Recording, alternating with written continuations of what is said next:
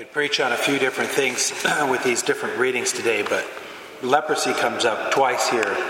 The middle reading, the glory of God comes up, and that was a kind of a compelling thing. But I'm going to go with this thing called the Messianic secret. Jesus is the Messiah. The Messianic secret is where he keeps telling people not to tell anyone what he's done. So he cures the guy of leprosy, he cures a guy of deaf and muteness or whatever it is, sort of thing. Or he casts out demons, and he keeps telling people, don't tell people who did this or how your healing came about. Very hard for people to do that. When a big event happens in people's lives, we naturally share that big event with the people in our lives. When I broke my leg this summer, everyone kept asking me, how did you break your leg? Imagine if I said, I ain't telling. Be like, what? What do you mean you're not telling? So this guy has leprosy, and then he's just suddenly cured and healed, and he's walking around, and people are going to say, what happened? We've never seen this before.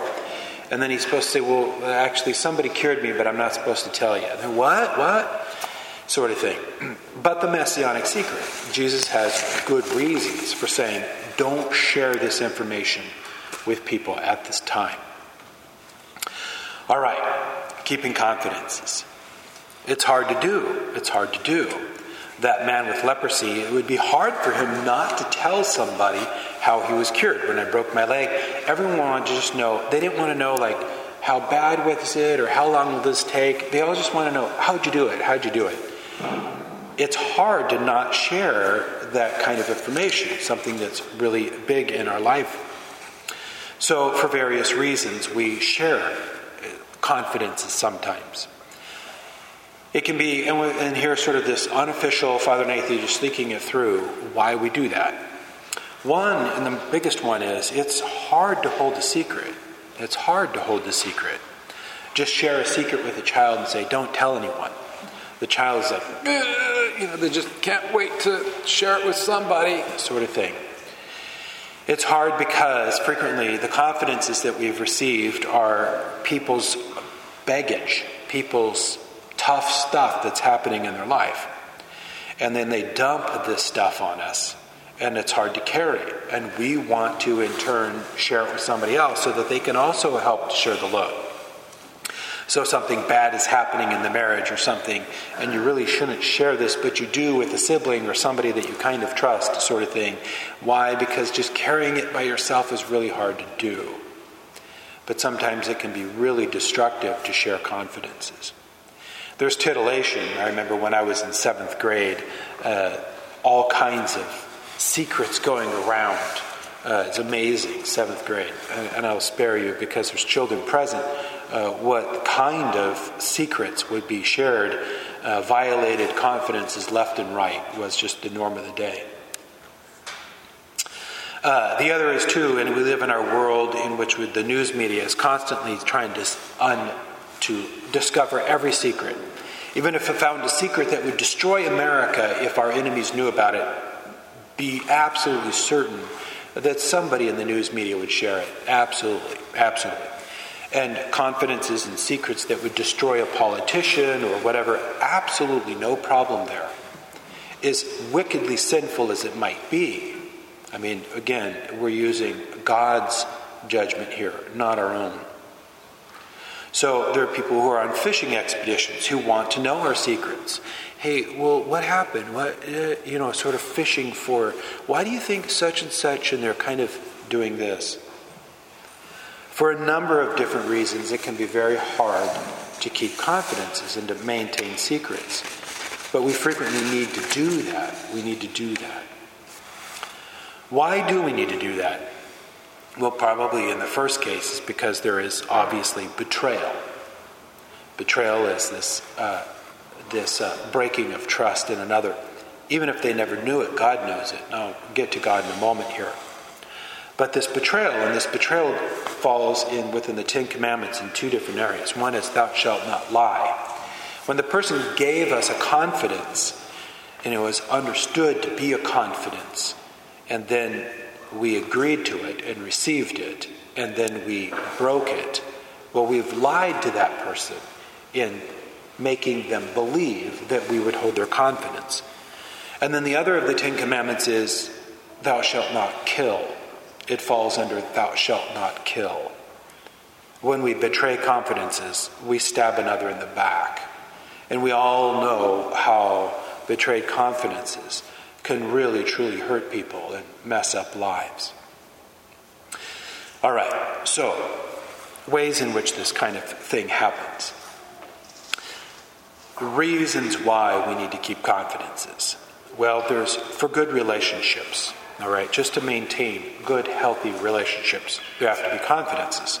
So there are things that spouses know about one another that they're not at liberty to share, not even with their closest friend, kind of thing, and they shouldn't share that sort of thing. There are other things that you might know about your child or whatnot, but it wouldn't be appropriate to share it with another, even though you've got, again, this baggage and this burden and you want to offload it and you would da-da-da-da, but out of honor and respect for this loved one, you know that you shouldn't. And so there's good relationships. All right. There's also that relationship with God. But there's also, too, achieving a good goal, and the good goal is undermined by betraying confidences. The Messianic secret. Jesus has reasons why he doesn't want his identity to be revealed now. It will be revealed at the right time, but not right now. He's got 3 years of public ministry, and it's not till the end that he finally reveals who he is. He finally acknowledges who he is. You will see the Son of Man coming on the clouds of heaven to judge the living and the dead.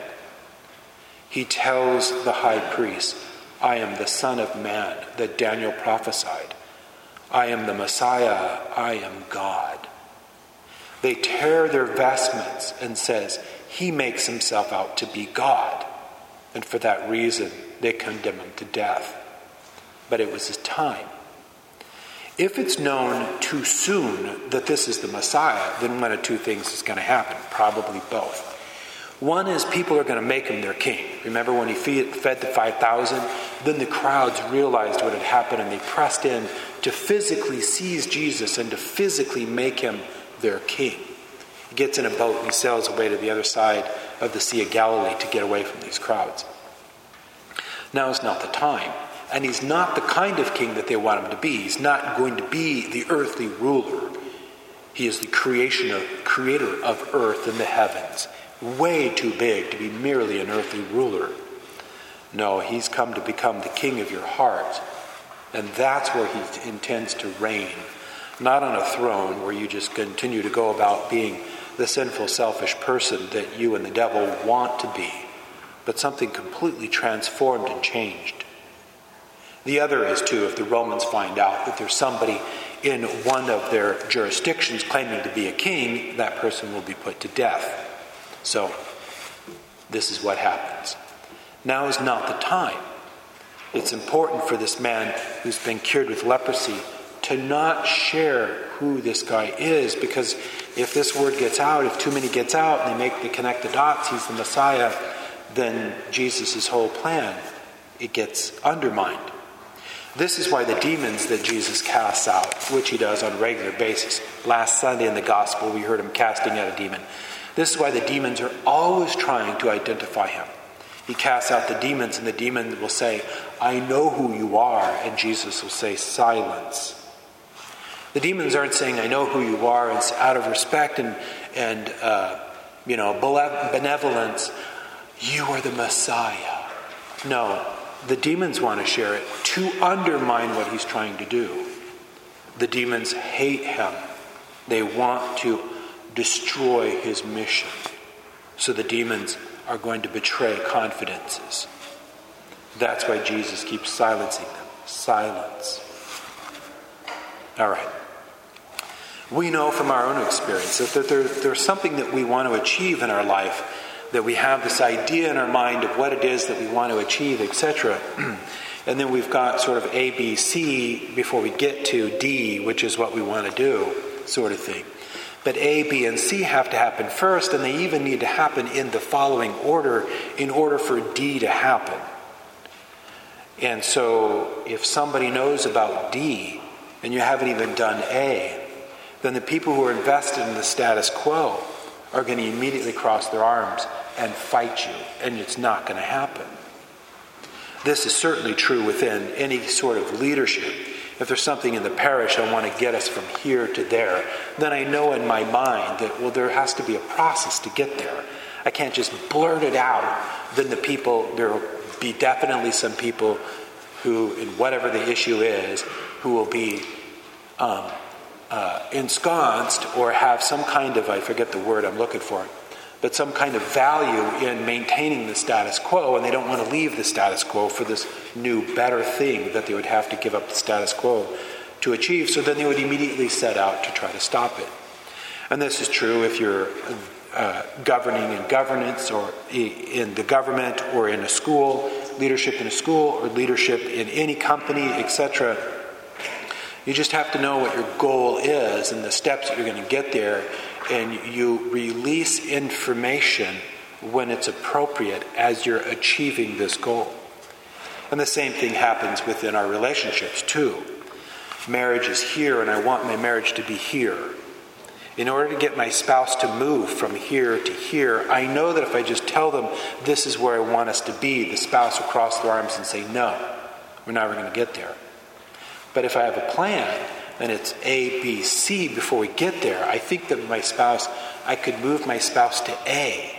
And then after some time in A, then I could move my spouse to B.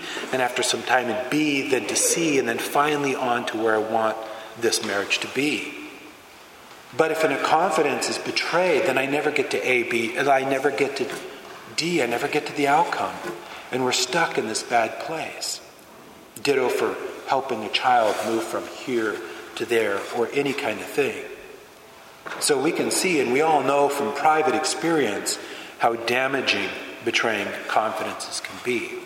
And I speak that from my own personal experience throughout my life of betraying confidences. Not confessions. But that brings up confessions. I hear 2,000 confessions a year. This is year 17 of being a priest. This June will be my 70th anniversary. So let's say I've heard 20,000 confessions, conservatively speaking. Every one of them I've got to take to my grave. And I can't obviously hold on to 20,000 different confessions. Fortunately, they just kind of go away like the wind sort of thing. Or I just flush them as fast as I can, just get them out of my head. I can't, even if it's one of those that's like, oh, I did not want to hear that kind of thing. Because again, it's somebody else's burden being put on me. So, and just so you've got some insight into priests, hearing confessions is exhausting. It's not like you're watching TV. It's exhausting to hear problem after problem after problem, and then figuring out what your counsel or your penance might be that would be right for that person. And you've got to just kind of use your best guessed intuition as to what's right for that person in that situation. It's really, truly exhausting. St. John Vianney, after the confessional, would sometimes have to be physically helped from the confessional back to the rectory. He would just be so worn out. There is no secret that will not be revealed in the next life. And that includes if we've betrayed confidences. That will be revealed in the next life. At our death and judgment, we will see all the times in which we've betrayed confidences. So before you get to that place, be sure to confess any betrayed confidences that you've ever been a part of. The other is, too, that God sees and knows all now. It doesn't matter that nobody else knows. God knows. God knows. He sees and knows all now. And he sees and knows, too, when we're holding confidences and we need to. And he's very proud of us. And his grace is upon those who will. If we find ourselves in a difficult situation where we're tempted in that moment to betray a confidence, then pray to Jesus and ask him to help you to keep your mouth shut, not to betray his secret. If it's a confidence that you know that God does not want to share, then it's a confidence between you and God now. It's between you and God. And God will grant you the grace. God will also grant the grace of healing for those people and situations that have been betrayed by a betrayed confidence. And you can ask God to heal whatever damage that might have happened as a result of your own betraying of confidences in your life. That God can heal those, and He can. He can. But know this, that all secrets will be revealed at the end of time. But for now, God is giving us a responsibility to conceal many of them. To conceal many of them for some greater good. And it's hard to do, but like all things, all good things, with God's grace are possible.